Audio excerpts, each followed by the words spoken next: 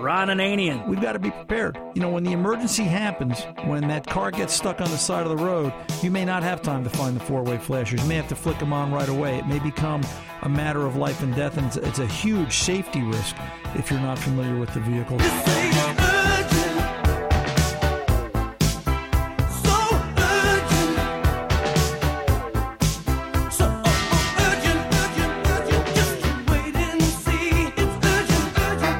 Car Doctor. I okayed the work, and then later I thought, why did I do that? You know, it just seemed like an upsell later. I feel like I got ripped off. So I thought, I'm calling the Car Doctor. Yeah, I don't think I agree with them on this, Lori. Welcome to the radio home of Ron Ananian, the Car Doctor. Since 1991, this is where car owners the world over turn to for their definitive opinion on automotive repair. If your mechanic's giving you a busy signal, pick up the phone and call in. The garage doors are open. But I am here to take your calls at 855-560-9900. And now, here's Ronnie. How long can a repair actually take? Hello and welcome, Ron Ananian, the Car Doctor, 855-560-9900. You've entered the land of the Repair of the Week. 2006 Acura MDX came into the shop at RA Automotive in January of 2012 with a dead battery. Battery was stone dead. We had replaced it 2.5 years earlier, and we ended up putting a battery in it. Couldn't find a drain, couldn't find a draw, nothing wrong with it. Just, gee, could it be a bad new battery? Ever since, 3 years since we did that battery, every once in a while, that car still showed up complaints of low cranking ability and poor power when they hit the key, and just the complaints that are reminiscent of a battery that's low on charge. One bad new battery I could buy. Two bad new batteries? I know what new means. Never ever worked, but come on. I was fortunate, though, this week because it ended up on my doorstep. Matter of fact, it was the Monday right after vacation. Remember that vacation I went on? Now I know why. I had to recover for this car. And it ended up on my doorstep with a dead battery again. And after some review of the records, and we don't talk about that enough, you know, part of the repair process is looking at what's been done, and it generally gives you a direction on where you have to go. I knew from this vehicle's history that starting in 2009, it had a battery put in it. In 2012, that replacement battery died. And now about 2.5, 3 years later, it was on the verge of needing another battery. So unless we want to believe the entire battery industry is falling off the edge of a cliff, then regardless of what battery we put in that, and obviously I replaced it with a PowerFrame Grid Technology battery because we've all come to understand the quality and what a PowerFrame Grid Technology battery is. I knew that I had to find the source of the drain. I had to find out why this battery was being pulled down. It was lucky that when I first hooked up my ammeter, I was reading almost a 1/4 amp drain. Now understand, it's all about numbers. It's math when it comes to auto repair, especially with electrical stuff. In terms of a drain, 50 milliamps, 0.05, 5/100ths of an amp is considered okay on a computer car. It's allowed to have a certain amount of draw. And a lot of times when engineers sit down and calculate out, well, not a lot of times, but all the time when engineers sit down and calculate out, hey, what kind of battery do we need and the amp hour rating and all the other electrical specs, consideration for modules and load and off-key drain are always considered as part and parcel of that. In the case of this Acura, I had way more than 5/100ths of an amp. I had 1/4 of an amp, 0.25. The simplest way to find a drain, time-tested, the way we've always done it, is start pulling fuses. Well, I got lucky within the first 45 minutes, and I say it like that because this particular Acura had 3 fuse boxes. It had 2 under the hood and 1 under the driver's side of the dash. And I take that back because I still never confirmed. I think there was also 1 in the passenger side kick panel that I was yet to find. I think there was 4 fuse boxes in this car, but I found the fuse I was looking for in the second of the 3 fuse boxes, so I sort of stopped there. And at that point, it was just a matter of frustration because I should have gone and checked all the fuses, but my theory has always been you find one, start the game from there. It was fuse number 10 in the sub-fuse panel under the hood, 7.5 amp fuse, that when you read the wiring diagram, goes right to the engine computer, PCM. Wow, look at that. How could that be? Gee, you would think it would have a running issue, or you would think it would just not be a battery issue all by itself, I'm thinking to myself. When I read the diagram, it said that particular fuse number 10, 7.5 amp, kept the PCM alive. It was main battery input to the PCM. But what if the wiring diagram, now how could this happen, be lying to me? What if that wasn't the only thing on that circuit? And when you sit and look at the diagram, it says, this is it, straight shot, starts here, ends here. But if you read the fine print in the wiring diagram, it says, with a magnifying glass, because you're an old mechanic, see diagram 10-17. So you go to diagram 10-17. Diagram 10-17 says that fuse number 10, 7.5 amp, underhood sub-fuse panel box. Say that 3 times fast. Also goes to the tire pressure monitoring receiver. Oh, goody. And the Bluetooth hands-free control link, or in Acura language, the BTHCL. And that's just what it said. BTHCL. That took me 30 minutes to look up and find out what in good God's name is a BTHCL, because everybody must know it's a Bluetooth hands control link. I was like, yeah, okay.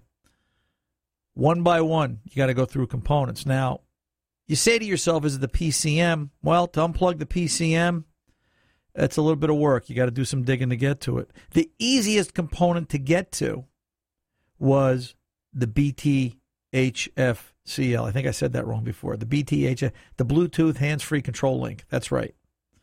To do that, I only had to take down the interior puddle lights for the by the sunroof control, and there was one more piece of trim and garnish.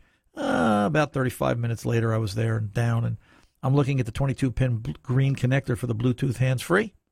Unplug it, draw's gone. The bottom line becomes that it's not the fantasy and the magic of, oh, goody, I fixed one more car with an electrical draw. The star of this repair of the week is the wiring diagrams. Wiring diagrams are so darn critical to this business, whether you're doing it as a professional or whether you're doing it as a weekend warrior, and God bless you if you are. It has come to the point, and we've passed the point, really, and we passed this point easily 8 to 10 years ago, that when you're dealing with electrical, looking at the one wiring diagram for the fuse, in the case of the Acura, it was diagrammed by number 23-1. You have to go look at 10-17. You had to go look at 10-6. You had to go look at 23-2.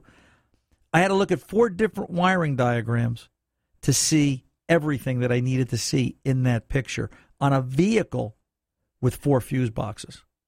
So the next time you pull into your repair shop and go, I was using my cell phone adapter and the cigarette lighter no longer works. I blew a fuse. Can you just pop one in for me? The only thing we pop in is people in the pool if they're standing too close, and in that case, you get all wet. Hello and welcome. Ron Ananian, the Car Doctor here, 855-560-9900. Just another way of looking at auto repair, folks. That's what this radio show is all about. And we will be back right after this to take your calls. Don't go away.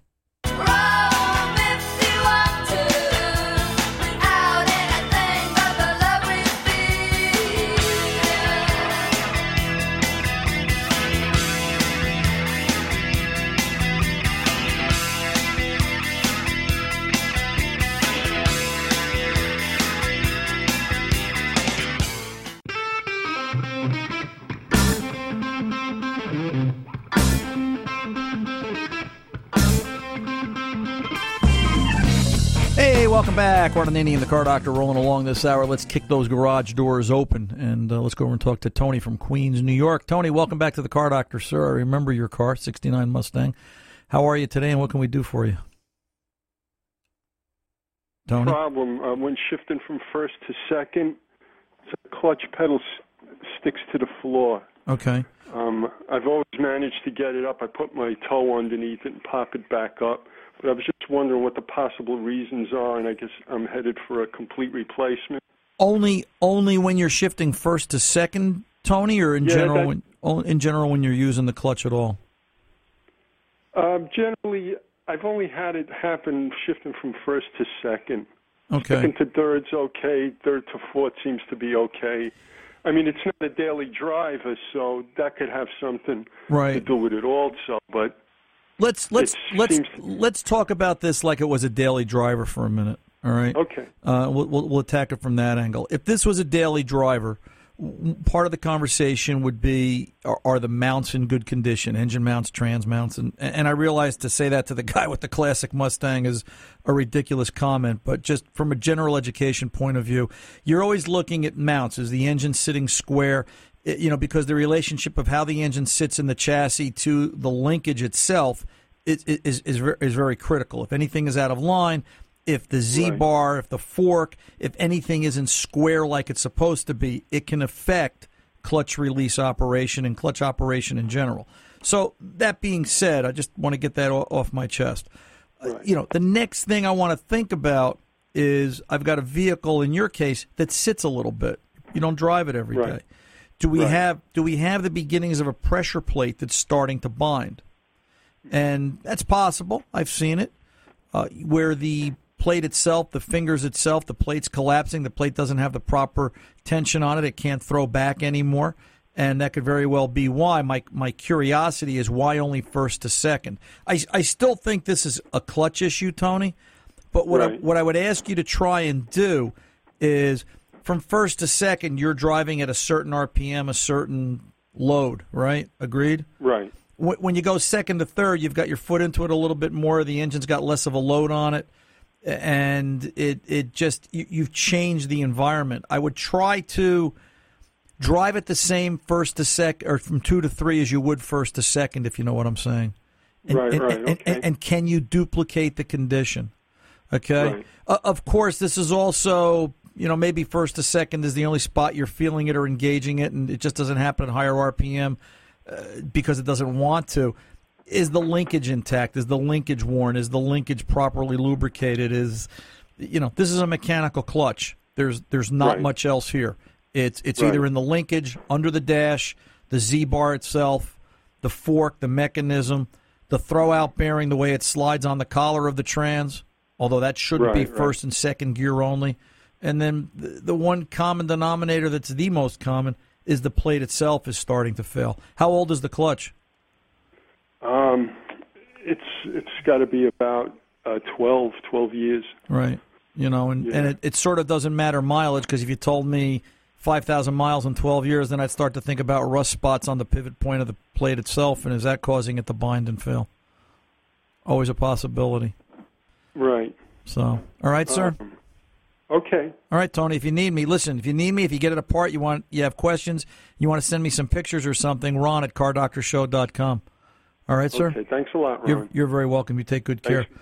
By the way, everybody, for our Car Doctor faithful out there, next weekend, let me just point out real quick, Labor Day weekend, I believe that's going to be September the 5th. That's Saturday. Next Saturday, we are going to be at the Sheridan Crossroads in Mahwah, New Jersey. We're going to be out there with the Dead Man's Curve Car Club as they put on their big hot rod weekend for Labor Day. We're going to be out there Saturday, 2 to 4 p.m. Eastern Time, doing this radio show live out in front of the hotel. We're going to bring the whole crew, a bunch of extras.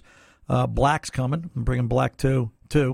And we're going to be out there doing a radio show, interviewing, talking to people, taking questions from the crowd, and in general, just having a great time. So for another Car Doctor road trip, if you're in the area of Mahwah, New Jersey, here today, gone to Mahwah, yuck.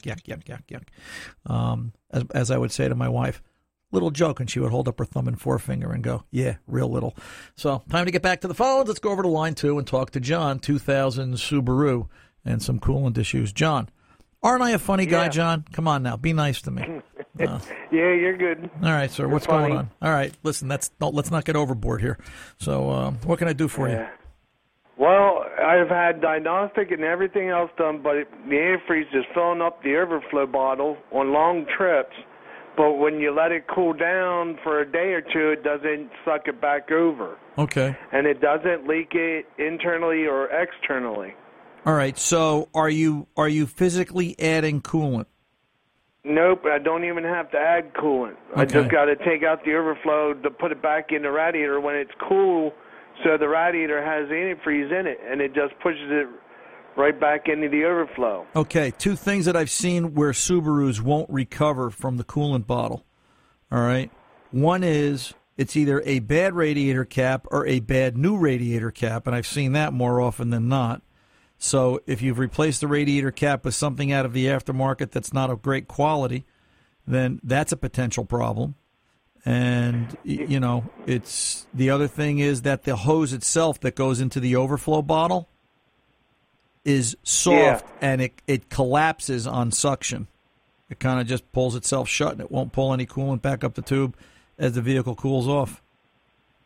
Well, the hose isn't collapsed or nothing. I went through about 4 or 5 radiator caps new. Okay. And is the port itself clear? Yep. All right. Then you've got something that's defying the laws of physics, because regardless of what kind of car it is, if the cooling system's clean, if the radiator cap is working properly, and for a better description of what that cap's supposed to do, you'll find more information at stant.com, and I'm kind of hoping, I'm hoping you're not going to say you put a Stant on it, but I'm hoping you go out and try a Stant cap, because I know a Stant radiator cap is going to be something of quality equivalent to the OE, and making sure that tube is clear. But if you're using a white box radiator cap, very common that they create this exact problem. Yeah, because when it's hot, as it's cooling down, you can turn the cap a little bit, and it'll bubble over into the overflow. You can hear the pressure of it. Right. Until all the bubbles are out of the overflow. There's no air bubbles or anything else. Well, why? In the system, it just doesn't suck back over. Well, let me ask, I don't understand something. If the vehicle is hot and you're opening the cap a little bit, why are we dispersing air bubbles? Where'd the air bubbles come from? If it's a full system, it shouldn't have air in it. I guess it's the pressure that's inside the radiator that gives the air of doing that part. Yeah, where'd the air come from? But other than that, when it's cooled down, it doesn't have no pressure or air bubbles like that. Well, right. I can just take everything out and yeah, but here, wait a minute. Over. Back up a second. Where'd the air come from? Back up your theory. Explain it to me. How does a hot radiator develop air bubbles? I don't know. Yeah, I don't know either, because I've never seen that. If it's a seal, I've even filled up the overflow bottle and filled up the radiator so it wouldn't push the antifreeze over in the overflow when it got hot and on long trips.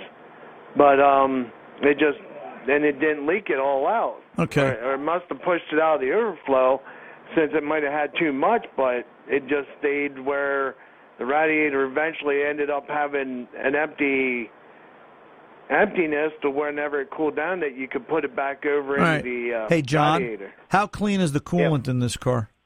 How clean is the cooling system? Whistle clean. Clean. All right, the clock's going to take me. The last thing I'm going to leave you with is, A, where's the air coming from? Actually, two things. A, where's the air coming from? And B, is that overflow tube that drops down into the expansion tank, is it too long and it's clogging itself down at the bottom of the bottle, not allowing withdrawal? I have seen that also, where the hose is stretched for some reason, or perhaps it's been replaced. It is 15 years old. Some things to go and look at. Let me know. I'm Ron Ananian, the Car Doctor. Back right after this.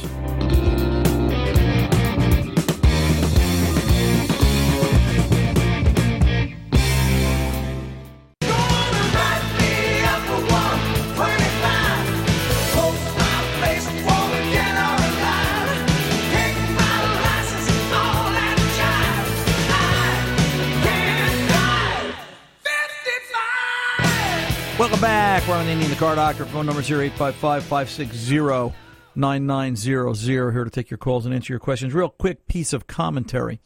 So I had blackout last night and kind of barreled along 287 here in New Jersey and had a grand old time. And I want to tell the guy in the Toyota Corolla, if he's listening today, and I'm not really quite sure, but I figured he's a car guy, that pulling up next to a hot rod, cruising down the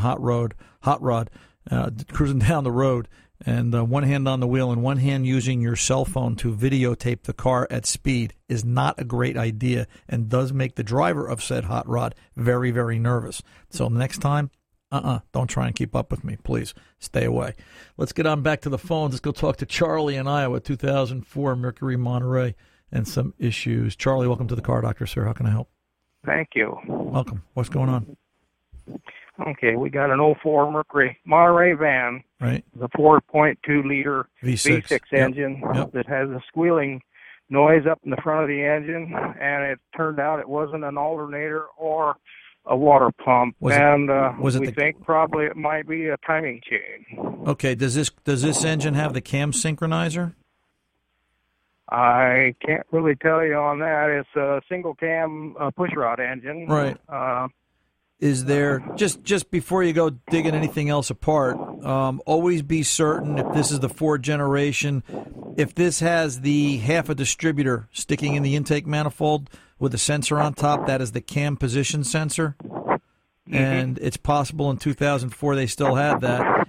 If it's a chirping noise that sounds like a bad bearing, then I would bet my money on that. And if you listen with a mechanic stethoscope, you'll be more than likely to hear it and pick it apart. But what's your question to me? Oh, yeah, we were wondering if it wouldn't be the cam or the timing chain for that. I'm looking at it here to see if I can see the distributor, but I don't see a distributor. Well, you won't see a distributor. You'll see either in the front of the motor or the back of the motor. More than likely in the rear of the motor, you will see something that looks like they took a distributor and cut the top off, and it's just going to have a sensor on it with 3 wires, a little black round sensor with 2 11/32 bolts holding it to the top, or 2 8mm holding it to the top. And if that's the case, that is a cam synchronizer, and you will find that is more than likely the cause, if that's what we're chasing. Okay, and this, you think maybe the bearing might be bad on that?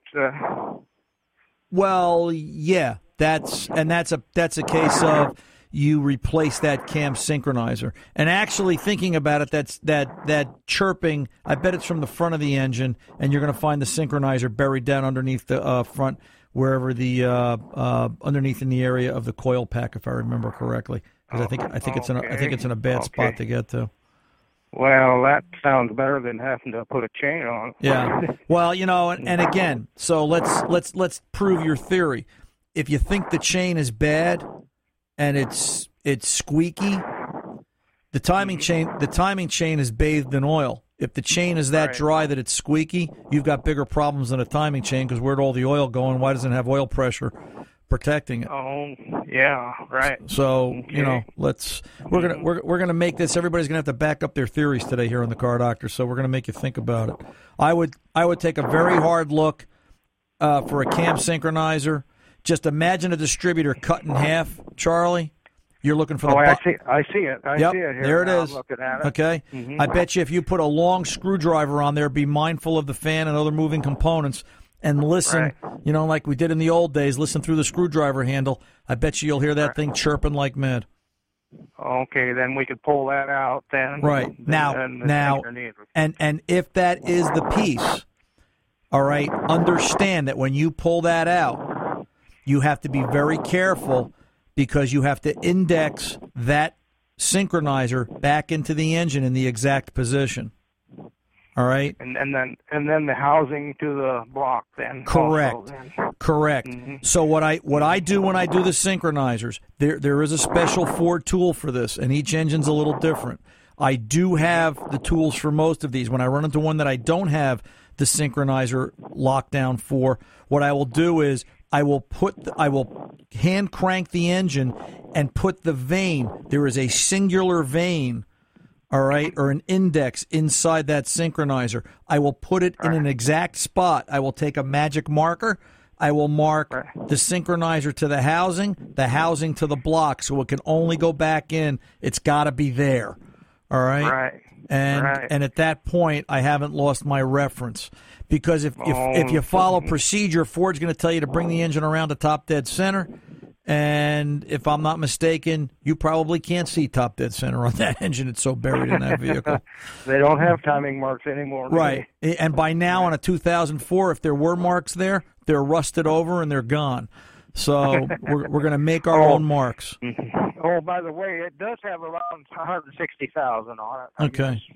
Yeah. So yeah, let's I'd be willing to bet that's it. All right, sir. Will you give us a call back? Let us know. If not, we'll keep you going. We'll tell you what else it could be. Okay, thank you very much. You're very welcome, Charlie. You take good care. By the way, I just want to do a quick shout-out to Bob. Bob stopped by the shop yesterday. He's a regular listener to the Car Doctor, and he's been a customer for many years. We've seen him and enjoyed having conversation, and it was with great thrill and pride as he said to me, "Hey, Ron, you got time to clean my K&N air filter? I haven't had time to." He was in for state inspection and took it apart, and it's amazing how much debris a K&N air filter can hold and still let the engine run. It was like we just took the Sequoia National Forest out of Bob's air box and shook it out, cleaned it out, washed it with the K&N filter cleaner, let it soak, then took it over to the sink, a little bit of warm water, and gently washed it. No air. Bob asked me, he says, "Hey, would you do this with air?" "No, you don't want to disturb the filter element of the filter." Washed it, let it soak in some water, cleaned it, oiled it. Within a half hour, everything was put back together, nice and shiny, new, freshly oiled, and down the road. So, there's one abused air filter, and I say that with love. Bob's just been a busy guy the past couple of years, and imagine forgetting about your air filter for a couple of years, and you can clean it up and put it together, and away you go. So just a tip of the hat to K&N and the folks. If you want to see what they're all about, get out to knfilters.com. 855-560-9900. I'm Ron Ananian, the Car Doctor. I'll be back right after this.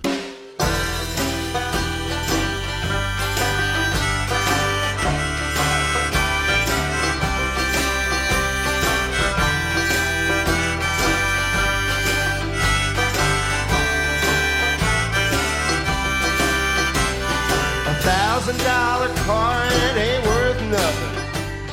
Who's gonna drive you home tonight? Welcome back. Ron Ananian, the Car Doctor, 855-560-9900. More information about this radio show at cardoctorshow.com. Let's get over to Russell, St. Augustine, Florida. Some kind of a lifter tap 2002 Chevy Avalanche. Russell, welcome to the Car Doctor, sir. How can I help? Yeah, it doesn't show its noise until you get around 1,700 to 2,000 RPM. Then you can hear that tap, tap, tap, tap, tap, tap, tap. I was wondering why it kicks up at that RPM. Okay, let me ask you this. Any warning lights on the dashboard? Not at all. Purrs like a kitten. Okay. Got full power. Oil pressure? Yeah, beautiful. Oil pressure at idle? Yeah, I'm pulling 45 pounds according to the gauge. All right. Two things. There is a bulletin from General Motors. Have you seen this? 0206010038? No. That talks about engine lifter noise at various RPMs for aerated oil. You probably want to get your hands on this. Okay. Right? This talks about problems with the O-ring seal between the oil pump screen and the oil pump itself. And one of the tests, the bulletin kind of walks you through it. One of the tests is they want you to go through and check oil pressure at a couple of different RPM ranges. And the concern is that if oil pressure is low and if it doesn't show correctly on a mechanical gauge, not the gauge on the dashboard, then there's a reasonable chance that you have a problem with that oil pump O-ring. Now, we have also seen some cases with engine sludge and sludge clogging the oil pump or restricting, and it's also about volume. And this just could be a plain old-fashioned oil starvation lifter tap issue. And, how clean is the inside of the engine? We've got to have that conversation. But if I was going to look someplace first, I would start this diagnosis with an oil pressure test. And if need be, get your hands on this bulletin and take a look and follow it and start talking about that oil pump O-ring. Not an easy job. It's a good couple of, it's a Saturday afternoon and better to do. Been there, done that, but it's not uncommon.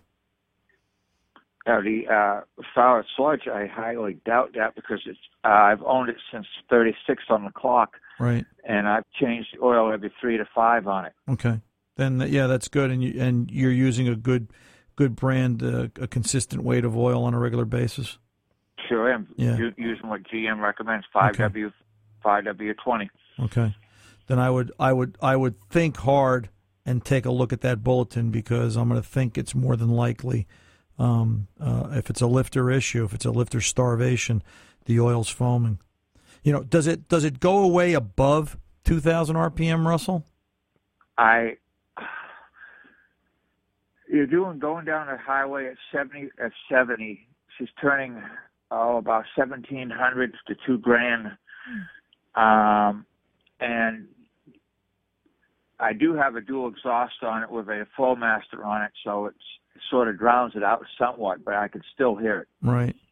You know, what makes you think, and I'm gonna just be devil's advocate here for a second, what makes you think it's engine? Because if I sit it in neutral or park and rev up the motor, I can hear the motor. Okay. I can hear that noise. Okay. No warning lights of any kind. I know I asked you this. I just want to be sure. No check engine light. No Nothing. engine runs dead smooth. No other issues. Like a kitten. Okay. It's bone stock except for a K&N. All right. Then the only other comment I would want to make, because obviously we're just thinking about rotating mass, is if you were to take the belts off, start it up, and obviously not run it long, but just run it long enough, bring it up to 1,700, $2,000, wherever you hear that noise now. Do you still hear that noise? If you do hear that noise, then yeah, okay, it's not alternator, it's not water pump, it's not AC compressor, and so forth. And start thinking about oil pressure and doing an oil pressure test, and possibly that oil pump O-ring. And obviously, I'm going by the factory gauge. I've not hooked a mechanical gauge to it. Did you get that bulletin number that I gave you? Yes, I did, sir. Okay, yeah. Get a look at that. And if you need any more information, ron@cardoctorshow.com. Shoot me an email. All right, thanks a lot. You're very welcome. Good luck to you. Very important. It's always back to the basics. I also had another conversation I wanted to bring up here. But you know what? Let me just tell this quick story. So I went to a cruise night last night. I have to tell this because this is really starting to... Where is it written that... And I couldn't understand this. I took the hot rod over to Booton up here in North Jersey, and we were over there at the Walmart parking lot. And I couldn't get over the fact that people are fascinated with the fact that the car has an inspection sticker on it. It just boggled my mind. I had 3, 4, maybe 5 questions. Why do you have an inspection sticker on it? Well, because it's registered in New Jersey and it needs an inspection. Why don't you put QQs on it? I don't want to put QQs on it. Why not? I don't know. It's my car. It's America. I thought this is the way I would do it. I'd rather have a vehicle that's inspected. And, to me, that's just the way I wanted to do it. What difference does it make? What is it with people that it really bothers them that you drive and build your car your way and not to what they want?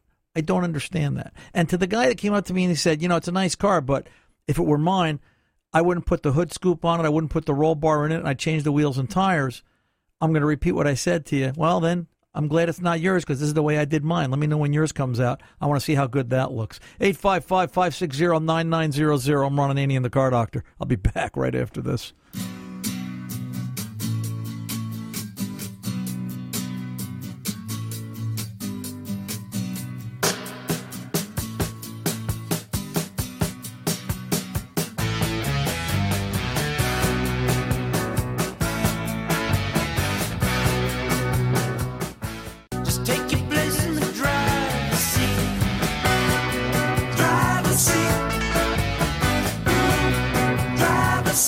Welcome back. Ron Ananian, the Car Doctor, 855-560-9900. By the way, that's the Car Doctor's 24/7 number.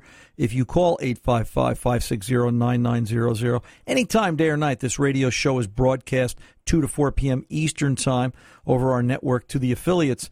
And if they're on a delayed broadcast, if you're in a part of the country that, can't listen to the show live and you're getting it on delay, you're listening to it on podcast. And for those of you in New York, by the way, I should point out that we are back on in New York live on AM 1700 WRCR, so you can tune us in live there Saturdays 2 to 4 p.m. But my point is that 855-560-9900 is a 24/7 service. You can call that number, leave a message, and Fast Harry, our executive producer, will call you back.